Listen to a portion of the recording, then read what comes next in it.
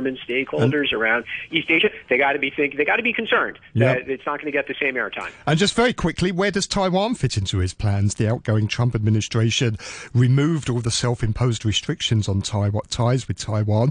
Do you think he's going to stick with that? I think what the nominee for Secretary of State, Anthony Blinken, said in his hearing is probably going to set the tone, at least for the initial few months. And he did not say we're going to do anything wonderful along the lines of the Trump administration's actions. He kind of gave the bureaucratic answer that American foreign policy makers have given for decades. So I think Taiwan does need to have a little bit of concern about that. Ross, always good to talk to you. Thank you very much. That's Ross Feingold, Business Development Director at SafePro Group in Taiwan. You're listening to Money Talk on RTHK Radio 3.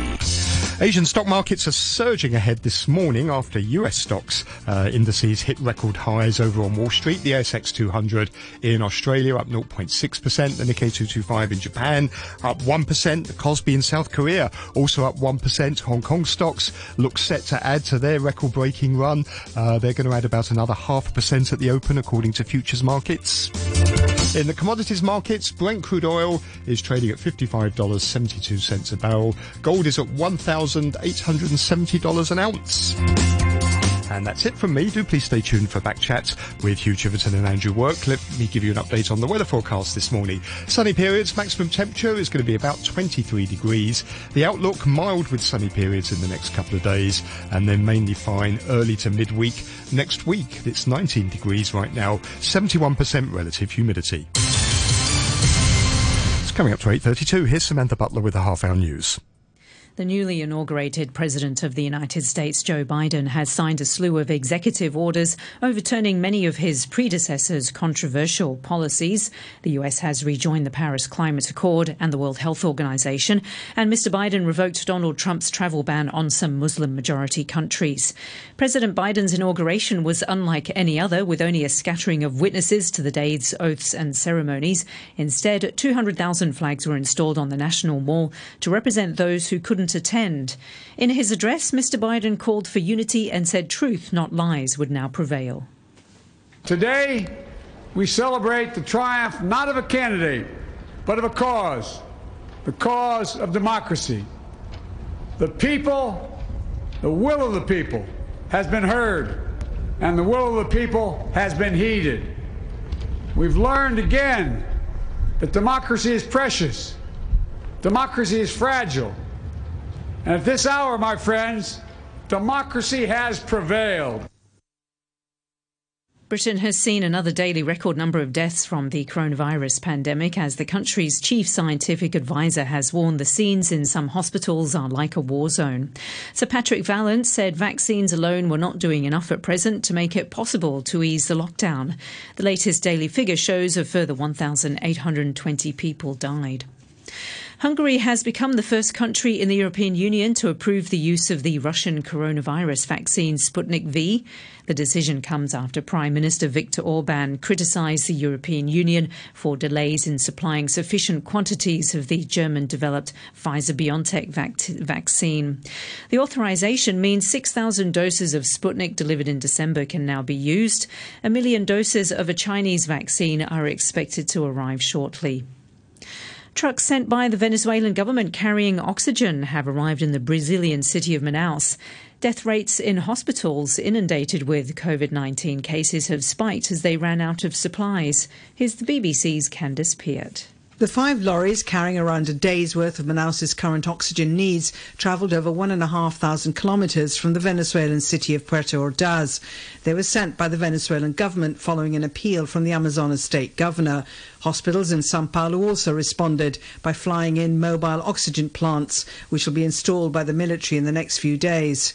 The Brazilian health minister, Eduardo Pazuello, has rejected criticism that he knew the oxygen shortage in Amazonas was brewing, but didn't react. He said he'd played his part by mobilising the Air Force to ship supplies to Manaus. You're listening to the news on RTHK.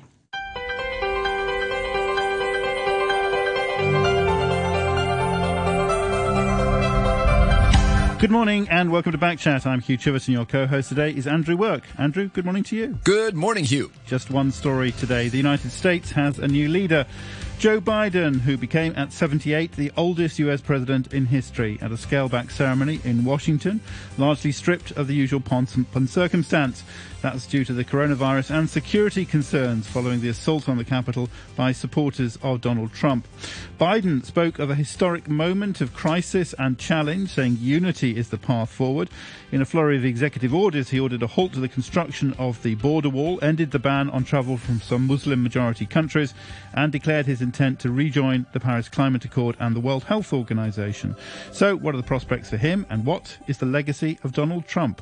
What will this mean for us in Hong Kong, and how will China policy change? Let us know your thoughts. You can leave a message on our Facebook page, Backchat and RTHK Radio 3.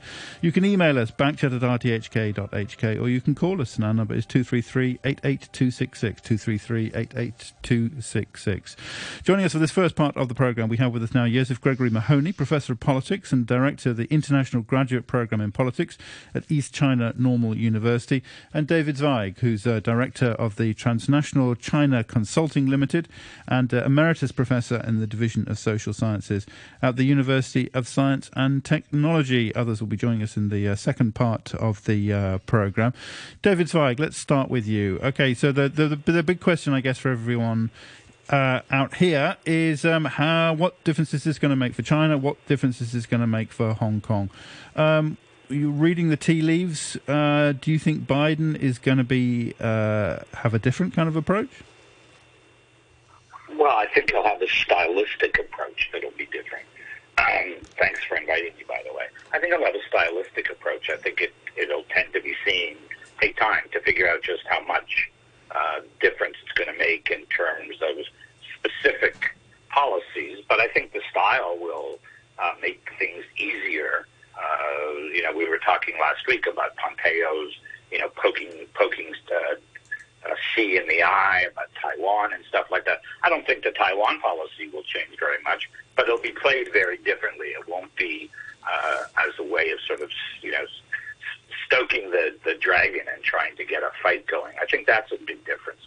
I think a lot of the things will not change. I think, it'll change for China in some ways. I mean, it may be tougher in some ways, because in the past it's really been a one-on-one battle, right? So Xi versus Trump, America versus China. If Biden continues or does what he promises, which is to be much more multilateral, then China could find itself in much greater pressure from the EU, the European Union, and the United States together with Australia, with Canada, sort of putting pressure on China on certain issues. And I think that'll have an impact on how China may feel more ganged up on.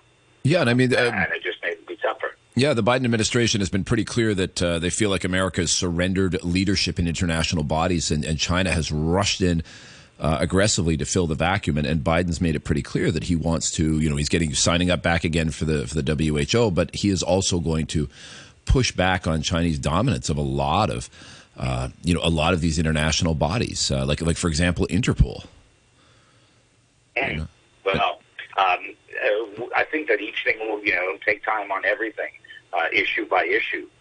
He's just, China will feel greater pressure maybe on climate change, because today he signed the agreement to go back into the Paris Peace Accords. Mm-hmm. And so there'll be much tougher negotiations, I think.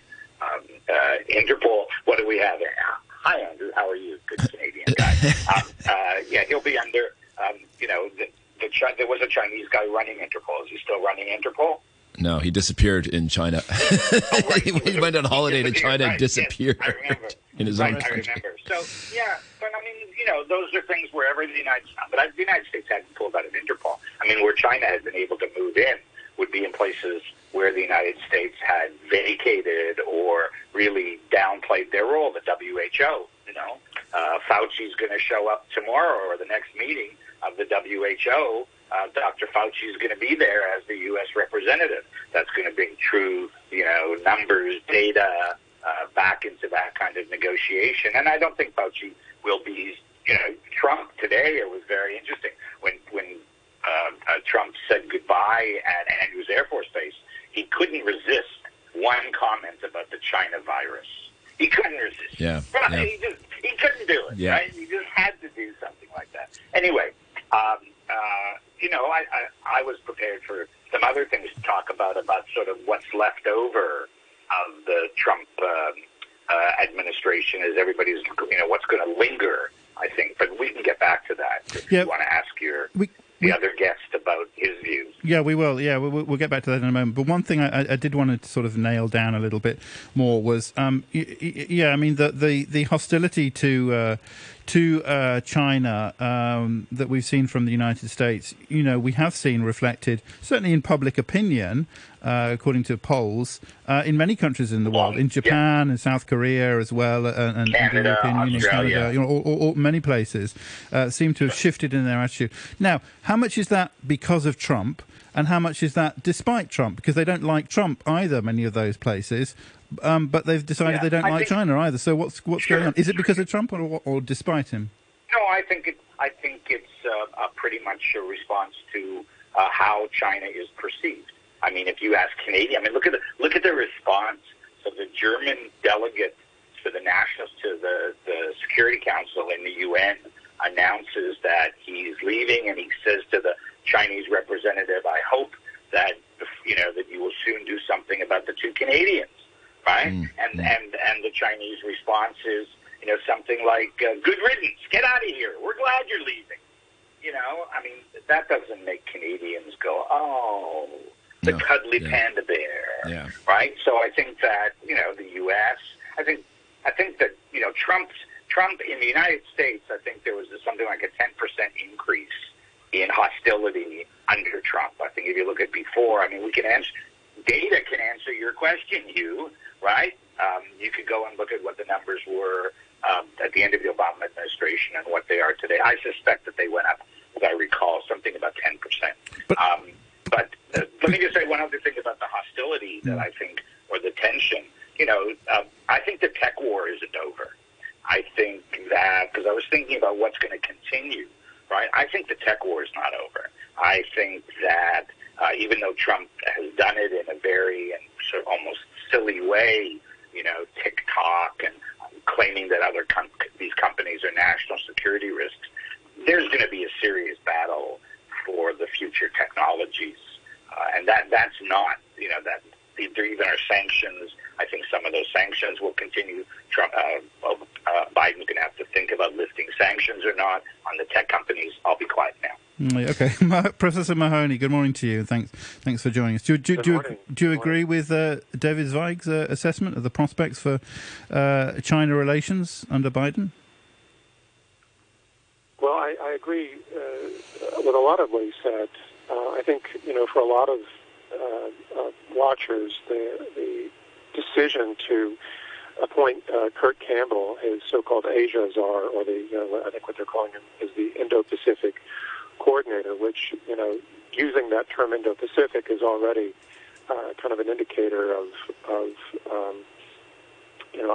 rather conservative American defensive position vis-a-vis China. And, we saw a number of commentators in the United States, even from the American Enterprise Institute, applauding Campbell's selection, that this meant that someone who is relatively a China hawk. I think Campbell is more of a realist. I don't think he's going to pursue some of the silly, self-defeating policies that we saw under Trump. But at the same time, I think that they're going to build on a lot of the things that Trump put out there, and might have been coming anyway with the pivot had Hillary Clinton been elected. Who knows? But I think that we'll see. I think we'll see the relations become a little more complicated in some ways, but at the same time more manageable. I think that Beijing can handle very well relationships that proceed in a logical, orderly way, and they can make adjustments. But when you're always pushing Beijing back on its heels, this is where things really start to move out of control. Yeah, I'm optimistic. Yeah, Professor I'm optimistic that a more orderly approach. Yeah, you're talking about the Asia Tsar. I'm looking at the nominee for Secretary of State, Antony Blinken, and it's a lot of tough talk. Talking about Hong Kong. We got to take a hard look at Hong Kong. He says yes. It's genocide what's happening, and with the Uyghurs, they have to make sure they're not importing products made with forced labor. It's a lot of tough talk coming out of this. And then the Secretary for Commerce nominee is, I believe, a Taiwanese American, which I think is, kind of a rich appointment for coming in. I mean, the military's person responsible for China, I think it's Ellie Ratner, is also very tough. So he's part of a group, as Professor Mahoney said, there's a kind of group, a sort of democratic, bit hawkish, and I think they've been moving into a lot of positions at key points. Yeah. Can I just say one other thing? I think there are a couple of key points, though. Biden has made it clear, and it's not an unreasonable conclusion, that there's a strategic competition between the United States and China, and that's going to be, in addition to the concerns that he's raised with Russia, that's just an absolute fact. But he's also aware politically that going forward, he will face constant political attack from the right if he's perceived as being soft on China, and he needs to protect his flank. The thing about genocide, and this was a thing that Pompeo, announced yesterday, and Blinken has picked up on it. Mm-hmm. I think we should be honest and say that there's no real evidence that a de facto genocide is taking place in Xinjiang.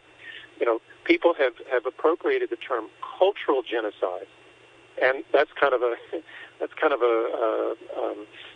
new term that has been embraced to try to paint this in the worst possible way. But now we've dropped the word cultural, and now it's just genocide. And you read what they're calling genocide, and it's really what they were describing previously as genocide. But now we're slipping into this really demonizing language that we generally reserve for people like Hitler, and I'm a little troubled by it, frankly. David Zwei?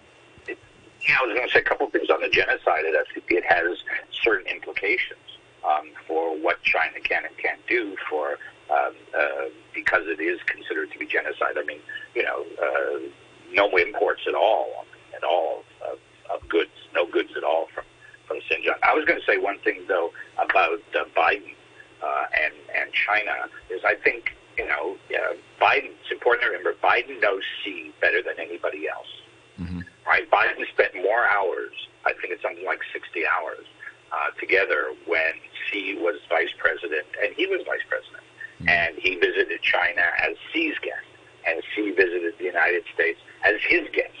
And so they spent a lot of time traveling together. Supposedly, though, they had a decent relationship, but supposedly now Biden is much less enamored of the things that he's seen Xi do. So, for example, the Hong Kong issue.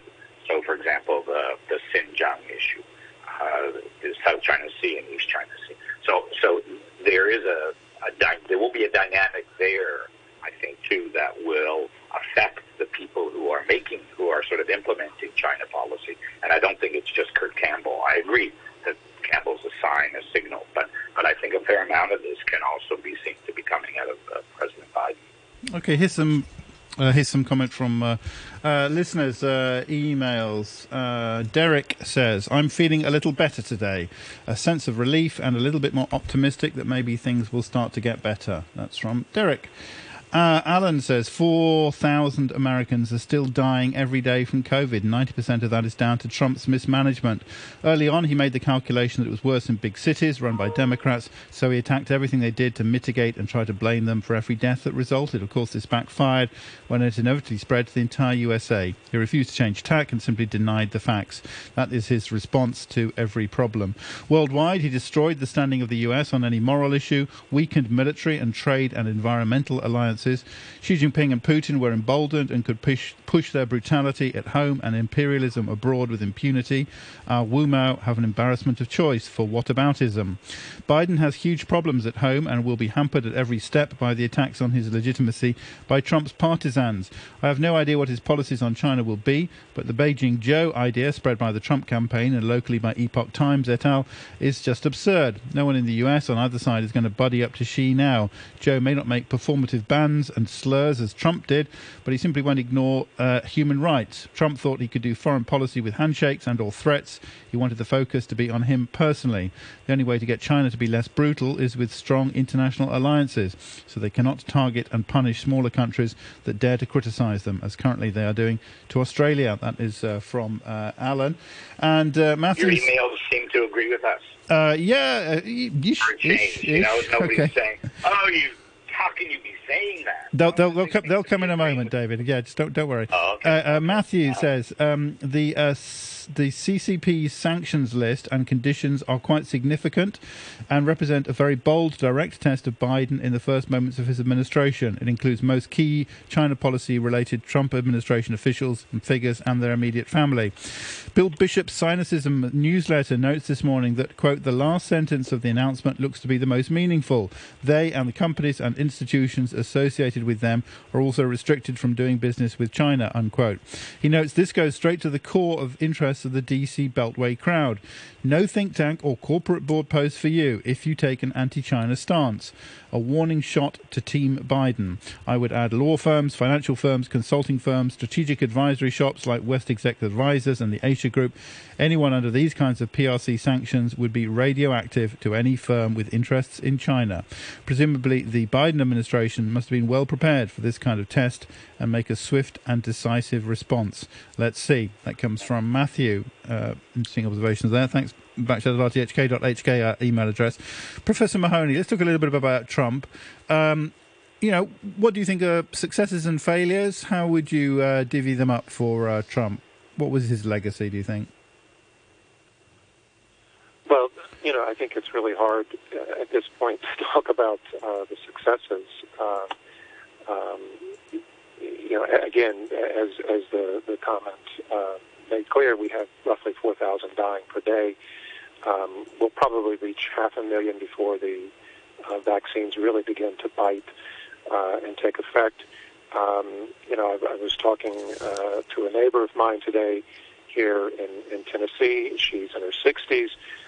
She's expected to get the vaccine, the first dose, sometime in September. That's how slow it's moving. I think that in terms of his legacy, he promised to make the country great again, but left it in incredible disarray. Violence, death from an uncontrolled and uncontained virus, international relations in tatters, an economy in a dangerous position with very few resources to actually fix the problem. So I don't know how Biden's going to come up with $1.9 trillion for a bailout that doesn't, who's going to pay for that long term?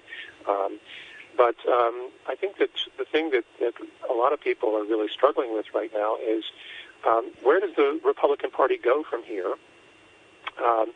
If Trump decides to remain in the political fray, and he's indicated that that's likely, it risks further dividing the party and further dividing communities in America in a way that will make it very difficult to govern and make it very difficult for the two-party system to work as it traditionally has. Now, those may be ultimately things that are necessary, but I think that's his immediate legacy. Others will point to the fact that Trump took the difficult position positively of confronting China, and that his policies towards the rest of the world were warning shots in a way, and that people will now count their lucky stars and rush into Biden's arms, and this may be sort of a benefit. But I don't think that's the case. I think that if you look at the Pew poll that came out a couple of days ago, maybe it was last week, the one, maybe you're familiar with the one I'm talking about in Europe, where the majority of people now believe that China has surpassed the U.S. as a leading power, that the United States is in a position of decline. I don't know. I think they said that would happen in the next. I think they said that would happen. It would happen in the next 10. In the next 10 years. I don't think they said it had already happened. Yeah. Yeah. Okay. It's something. Yeah. Go ahead. Yeah. Just say we got a caller on the line now. 233-88266. It's Mike. Mike. Good morning. Yeah. Good morning.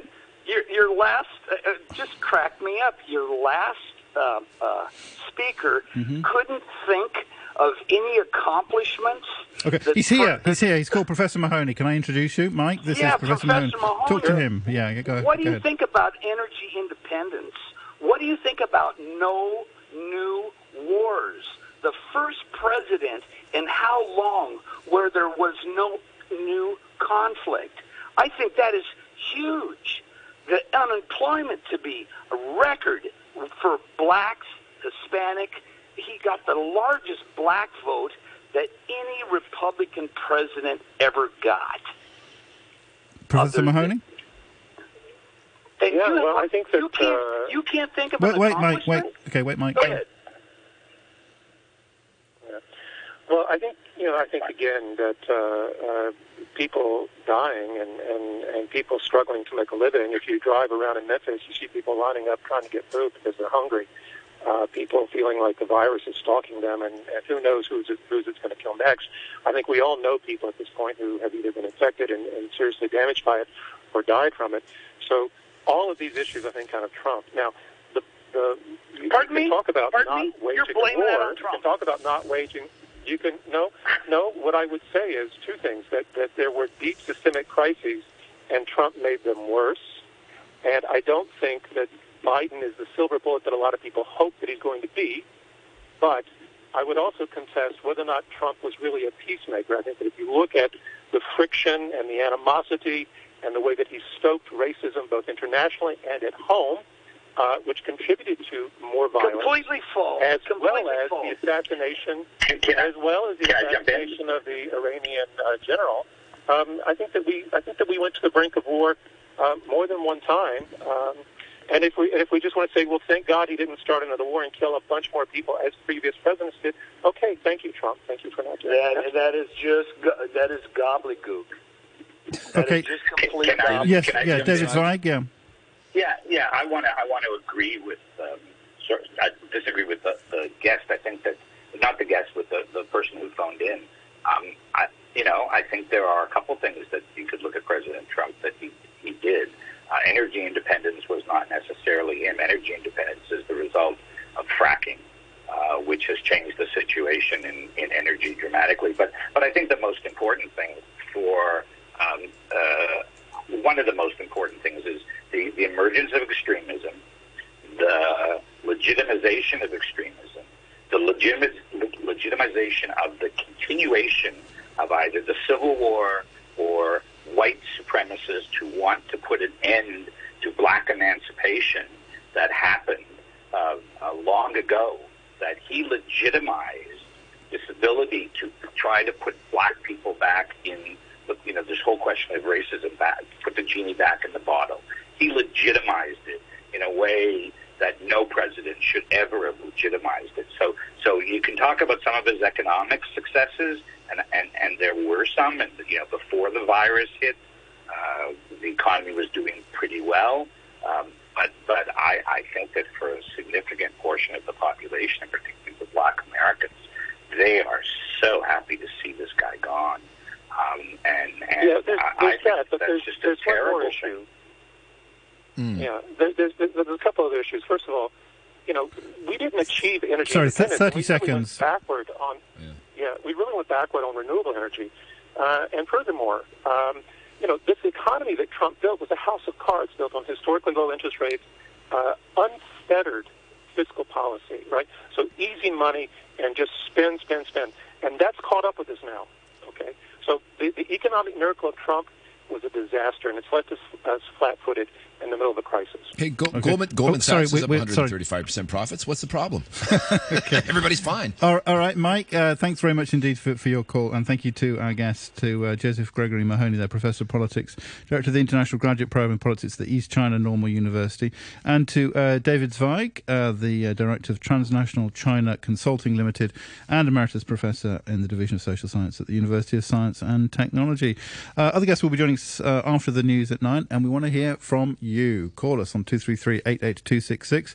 Comment on our Facebook page, that's Backchat and RTHK Radio 3, or drop us an email. That's backchat@rthk.hk. David L. says, Dear Sir, I hear and understand these negative comments about Trump, but how do you explain that 70 million plus Americans voted for him? Biden will have to deal with those Americans. The weather, sunny periods, 20 degrees now, relative humidity is at 70%.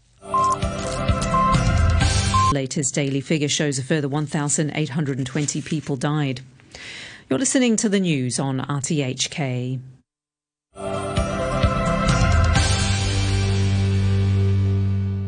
Welcome back. This is Backchat on a Thursday morning with Andrew Work and me, Hugh Chiverton. We're continuing to talk about the big story of the day, which is the new leader in the United States, Joe Biden, at 78, the oldest US president in history. He's got going with this flurry of executive orders, including joining the World Health Organization and the Paris Climate Accord. We were talking about foreign policy largely in the first part of the program this morning. We're going to turn more, I guess, to the domestic issues and also the future of the Republican Party and the landscape of politics in the United States, as we're joined now by Dekai, who's elected voting representative with Democrats abroad in Hong Kong and a professor of computer science and engineering at the University of Science and Technology. Because he's representing Democrats abroad, he can't comment on foreign policy issues today. That's fine. And we also hope to be joined by Chris Exline, former chair of Republicans abroad in Hong Kong. And of course, we want to hear from you. Backchat on RTHK Radio 3 is the Facebook page. You can email us, backchat@rthk.hk. We'll do our best to read out your messages, and we've got some relating to discussion yesterday, which we'll get to probably at the end of the programme. Or you can call us. That's the simplest way. And the telephone number is 233-88266. Make like Mike. Tom on Facebook says, renowned cult expert Steve Hassan made an appearance on CNN yesterday describing how Trump is acting very much like a cult leader and discussing the need to deprogram the most radical of Trump supporters. An interesting watch. As we saw in Hong Kong, radical political movements give a lot of feeling of purpose and connection and can have a strong draw for people seeking purpose. CNN's list of characteristics of a cult leader matches someone we've been watching for 4 years very well, don't they? And attaches a story from CNN. Mike says, this is Mike who called earlier as well, I think, has an email with the subject line, not my president. Mike says, that term takes on a larger meaning. Now that Beijing Biden has taken the oath, I find it hilarious that now Michigan judges have finally allowed discovery and gave the plaintiff a preliminary injunction to force the Secretary of State to produce the Dominion machines for forensic examinations. The examiners discovered that the machines were in fact designed to intentionally and purposefully create election fraud. A judge wouldn't have given this preliminary injunction if he didn't think that merits of the case couldn't prevail. Some of the door is now open to investigate other states. Now it really seems the Democrats have pulled off the biggest steal in world history. If you read this, and there the message ends from Mike, who won't let it go. Really won't let it go. Dekai, good morning to you, and thanks for joining us. What has Biden got to change? What do you think he should be the priority when it comes to kind of reshaping the environment? Well, we have, a tremendous amount of damage to undo over the last 4 years. We have massively divisive politics in the U.S., a president of the last 4 years who left under a huge cloud of controversy. Washington's been filled with military against his more white nationalist insurrectionist supporters. He's the only president to be impeached twice, with a looming trial in Senate, and the third lowest job approval rating of his entire term at 34%. And I mean, there's going to be a lot of undoing that he can do quickly because so much of American lawmaking is now issued by executive order. It's not going through proper legislative channels. So and I mean, this has been going on for much longer than pre-Trump. I mean, I think this started in the Clinton era with executive orders, and it's accelerated. And so a lot of those executive orders that Trump brought in are going to be undone, by Joe Biden with the stroke of a pen. I mean, even Trump was undoing some of his own, like the ban on White House officials going into lobbying. Indeed. Drain the swamp. Oh, wait, my people can do it. But I mean, and supposedly Joe Biden's got all these executive orders lined up and ready to go. It's just going to be a flurry of activity. I mean, I think there's no choice but to undo the executive orders that were disastrous, that were done by Trump. And there really have been 4 priorities. Of course, there's been tackling COVID. There's climate. There is the racial discrimination, and there's the economy. But is that any way to run a country, or is it like we're going to have these executive orders now, but is there any appetite for reducing the scope for executive orders and putting the ability to legislate back to Congress and Senate where it probably should be dealt with? Certainly there is. This is more a matter of putting out the fires that have been burning the House down for the last 4 years, while putting the processes back in that have also been torn down over the last 4 years. And so if we look at COVID, this is not a time where we can take deliberative processes that go for 2 years of debate in Congress. Yeah. So we've already seen that with executive actions and also with just speaking to the American people. Yeah. The 100-day masking challenge. And as someone who worked very heavily this past year on convincing the U.S. and the West to mask up with the universal masking campaign, I'm very happy to see that. Yeah. He's instituting a mask mandate in federal workplaces. Yeah. The vaccines, we may have developed new vaccines very quickly, but nobody thought through the logistics. Sure. And so the rollout is far slower, which is causing massive numbers of deaths every day. It's not even 4,000 anymore. I think closer to 7,000 plus per day now. Yeah, but I mean, to circle back to the question, do you think, like after this flurry of activity on the executives, do you think there's appetite, or has there been a stated intention from the Biden administration to like I said, reduce the amount of executive order action and bring things back into the proper legislative Absolutely. sphere? Have they made, are they explicit? They said we're going to do that? Absolutely. We're talking about Joe Biden, who's spent 34 years in the Senate. Yeah, but once you got that power, you don't want to give it up. It's like, it's a good idea. It's a good idea. It's like, but now I got the power. I really don't think that this is how Biden operates. There's a respect for the traditional American democratic process. Because so much of that has been broken in the last 4 years, you have to put an end to that. But that does not mean this is the way to go forward. Yeah. We have to bring a degree of unity. People can disagree, but we cannot be paralyzed. We cannot be gridlocked. And that means working across the aisle. That means actually not letting party politics defeat the American people. Sure.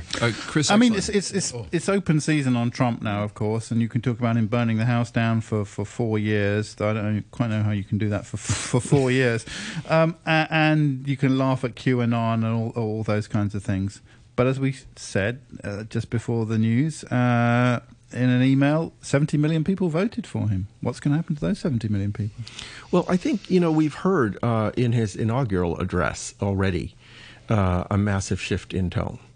And this is something that Biden has been doing. He has not risen to the bait that simply polarizes our people further.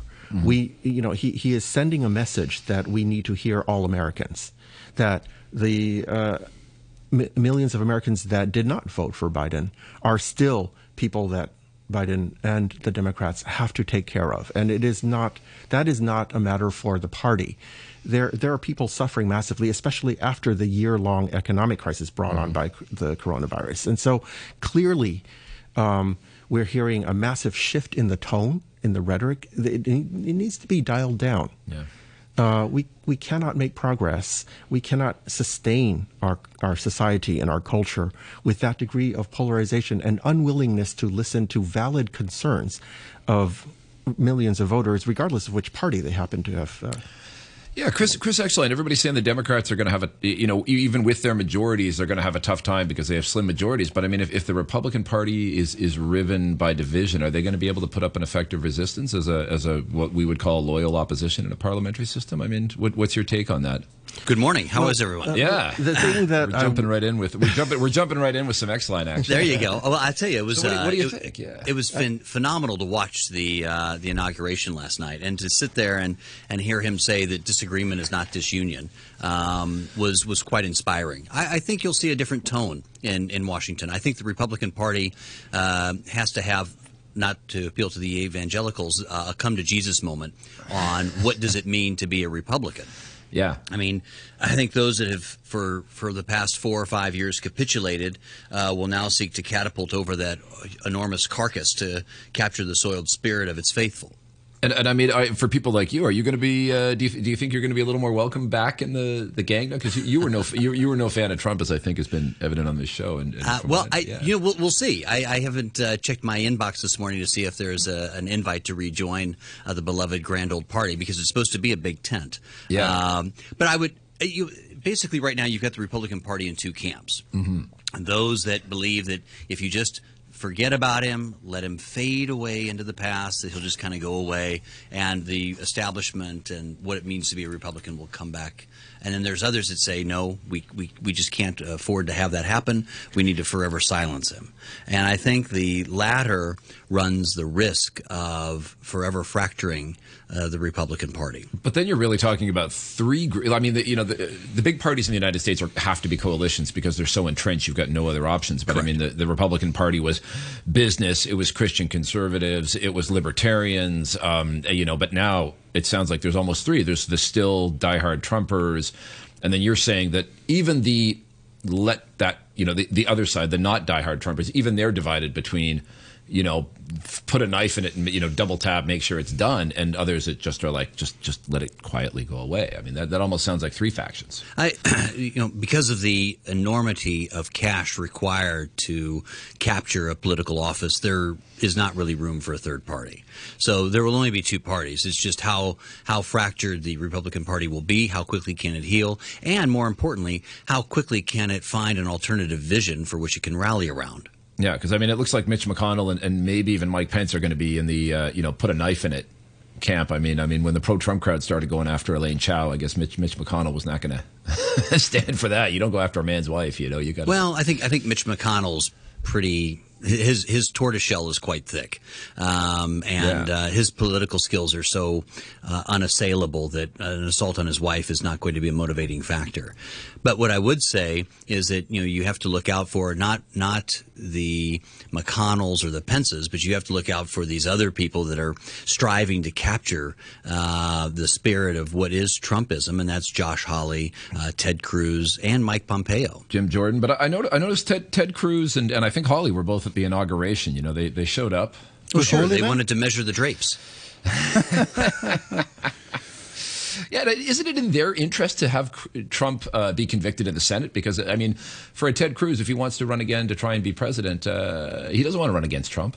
Well, I don't know. My voting is in the state of Texas. To the life of me, I can't understand why people have voted for Ted Cruz. He's just a horrible man. But, I think everybody's wanting to see how the next 6 to 8 months play out. If Trump kind of fades away, then all is good. If for some reason he lands maybe he takes over the Rush Limbaugh show or something like that, then he's got a platform which doesn't require Twitter. But he'll certainly have a platform. I mean, he can certainly get his message out. Always, yeah. Yeah.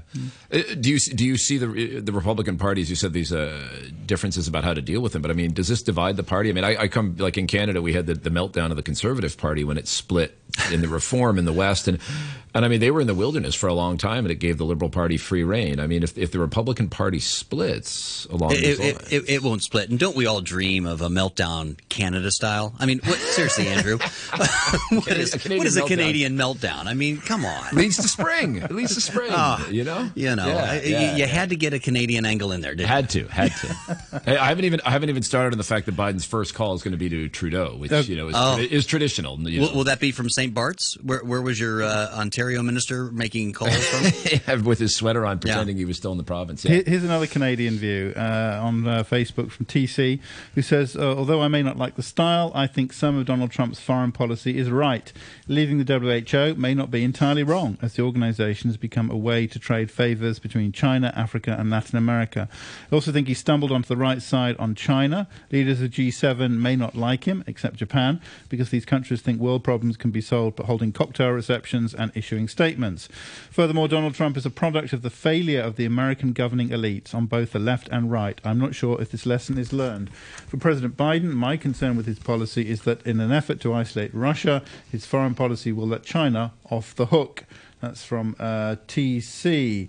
Henry says, a recent press has listed some of Trump's America First. Over 370,000 died from COVID. The US withdrawal from 13 international organizations, built 400 miles of Mexican border, overturned 380 environmental laws, reduced refugees from 80,000 to 10,000, whereabouts of parents of over 1,000 children detained at borders unknown. Trade deficit reached record high, over 600 billion.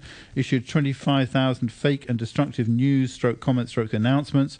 First in behaving in a shameless, rude diplomatic behavior.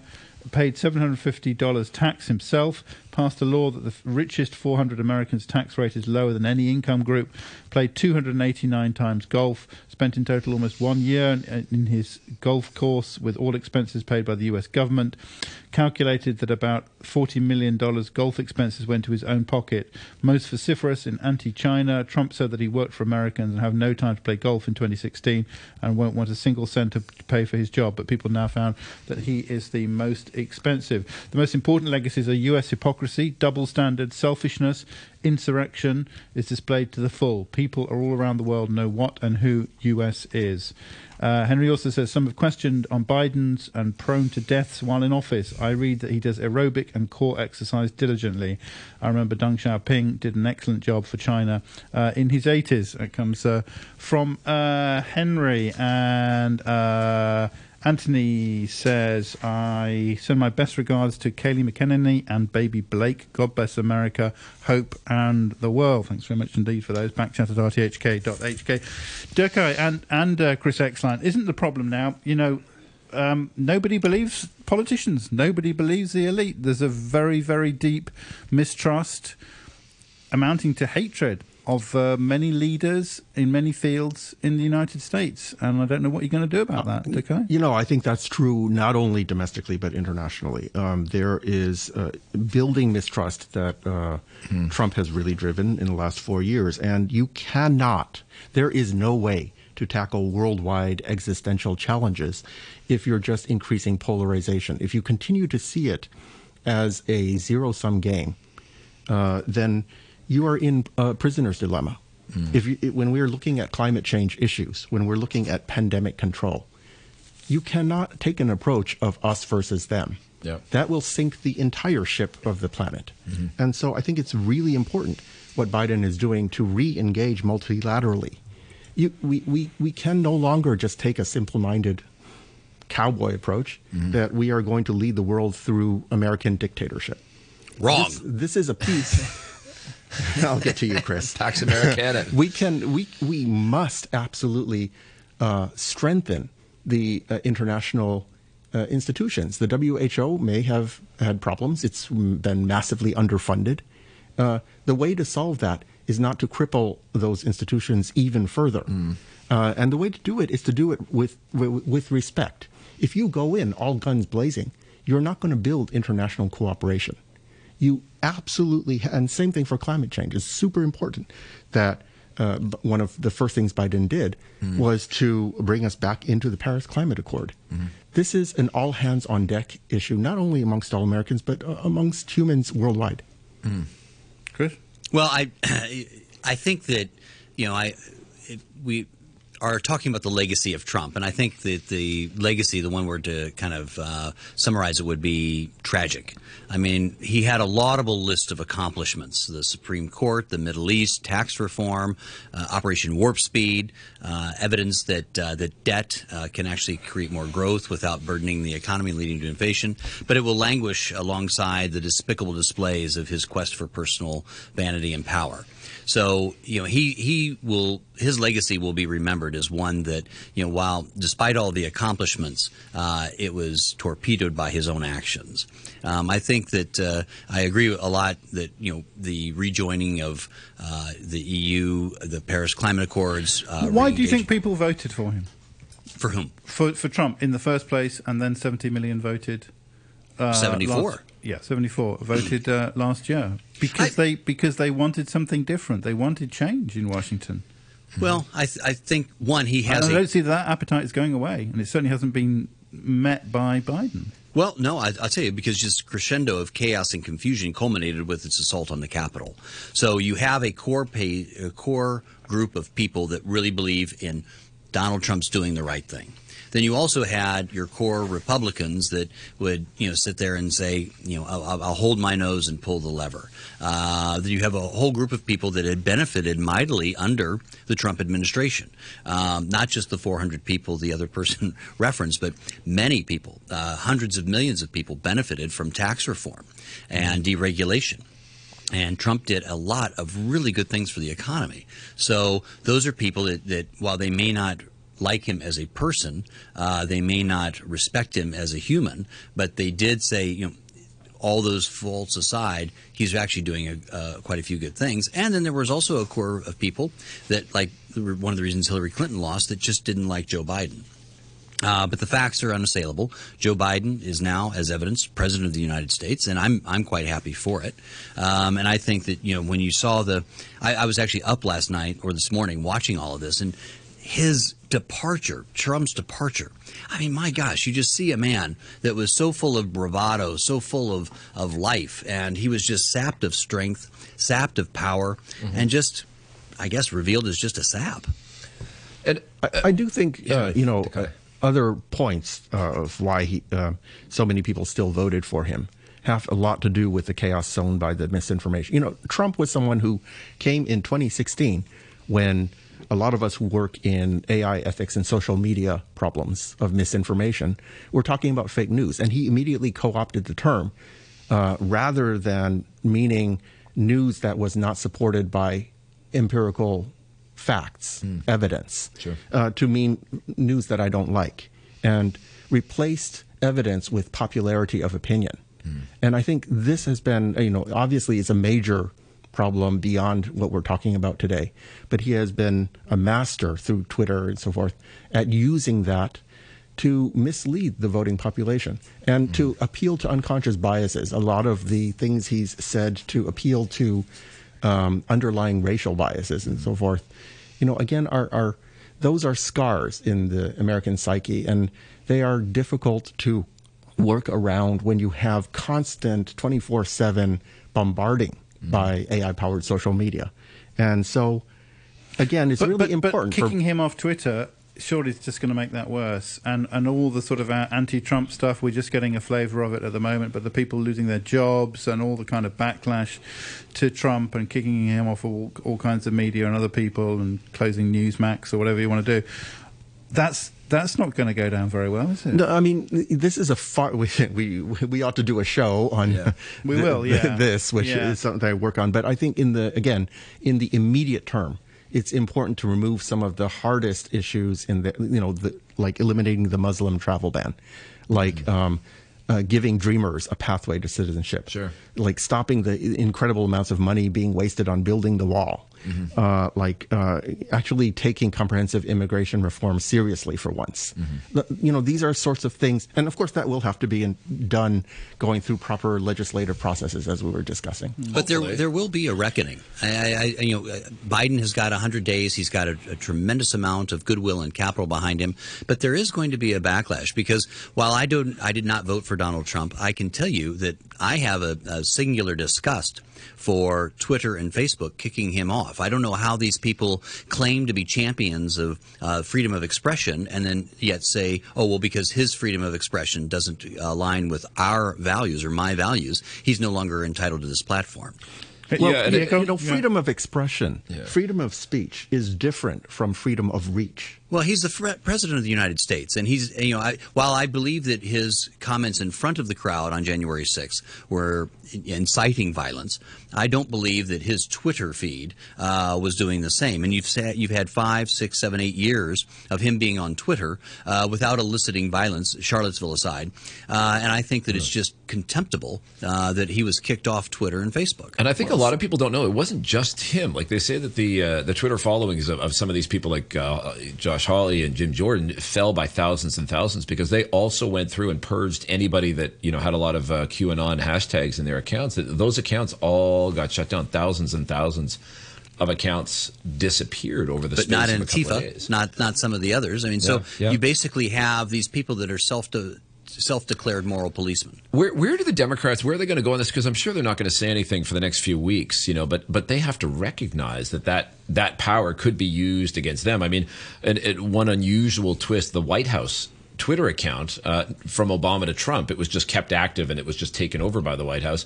But Twitter this time said, we're going to set it at 0. We're not going to let the White House keep the followers that Trump accumulated in that account. We're going to set it at 0 and Biden can start over again, which was an unusual twist and the Democratic Party didn't like it.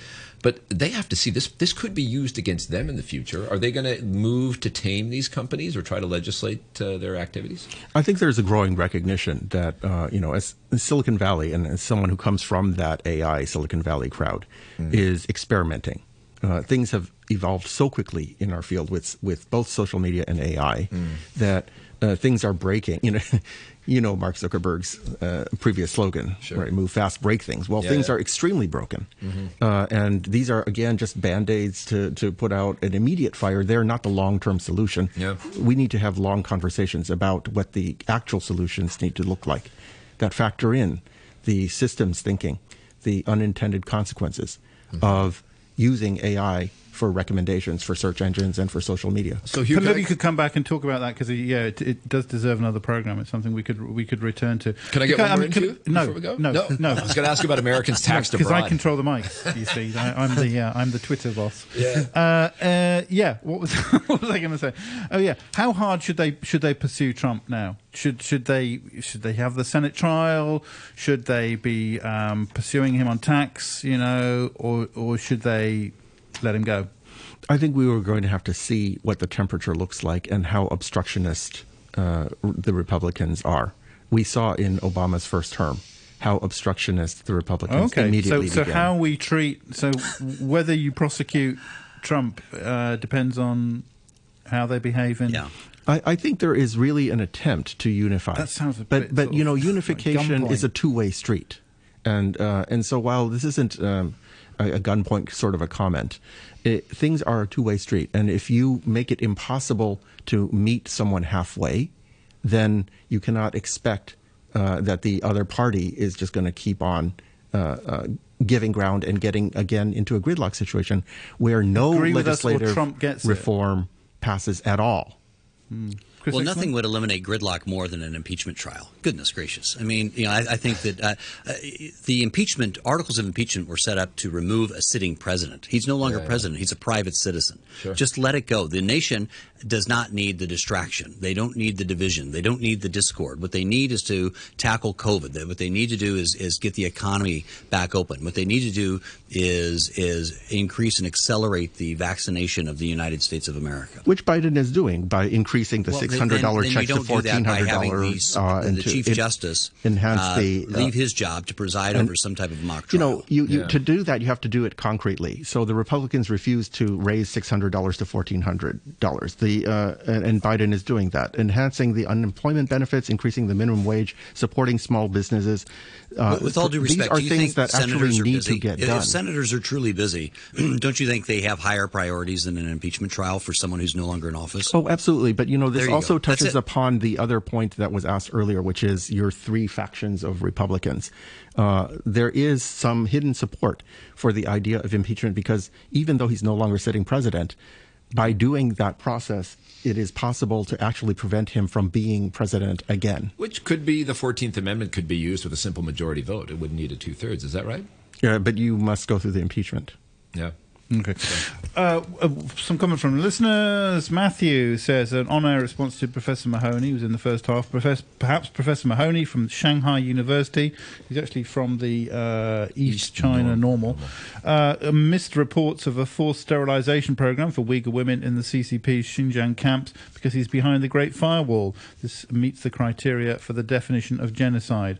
By the way, as a professor in a Shanghai University, if there really was genocide being conducted by the Chinese government, would Professor Mahoney be able to acknowledge it? I think he said he's in Tennessee now. He's in Tennessee at the moment, yes. Yeah. And Matthew also says, first half of today's programme, 2 white North American guys with vested interests in mainland China giving their perspective on US politics.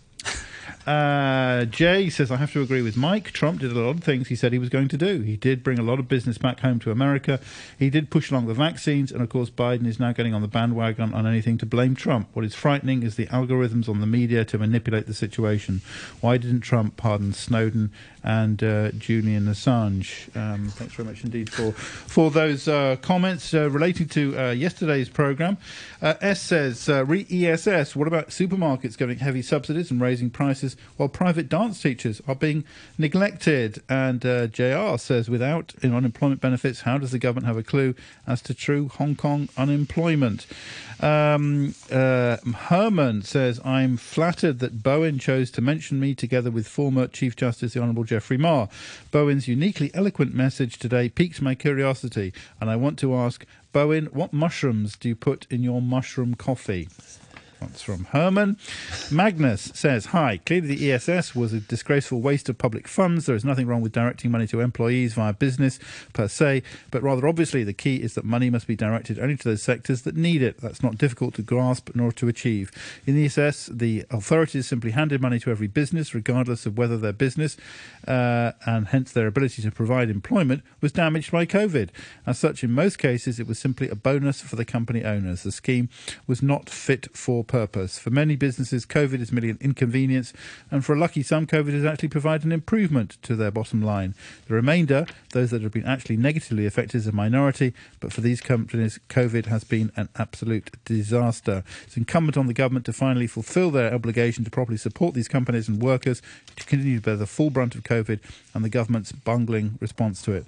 Thoughts of Magnus there. Thank you very much indeed for that. And thank you very much indeed to our guest this morning, to Dekai Wu, elected voting representative for Democrats abroad in Hong Kong, a professor of computer science and engineering at the University of Science and Technology, and in our central studio, Chris Exline, former chair of Republicans abroad. Thank you very much indeed. And Andrew, many thanks to you. Always a pleasure, Hugh. The weather, sunny periods, 20 degrees now, humidity is at 68%. The government provides public COVID-19 testing services through different channels. Those without symptoms but feel they have a higher risk of exposure can visit designated public clinics or other distribution points to obtain free test kits. Those having compulsory tests can visit community testing centres for free testing. The centres also provide self-paid services to those needing test reports for personal use. If feeling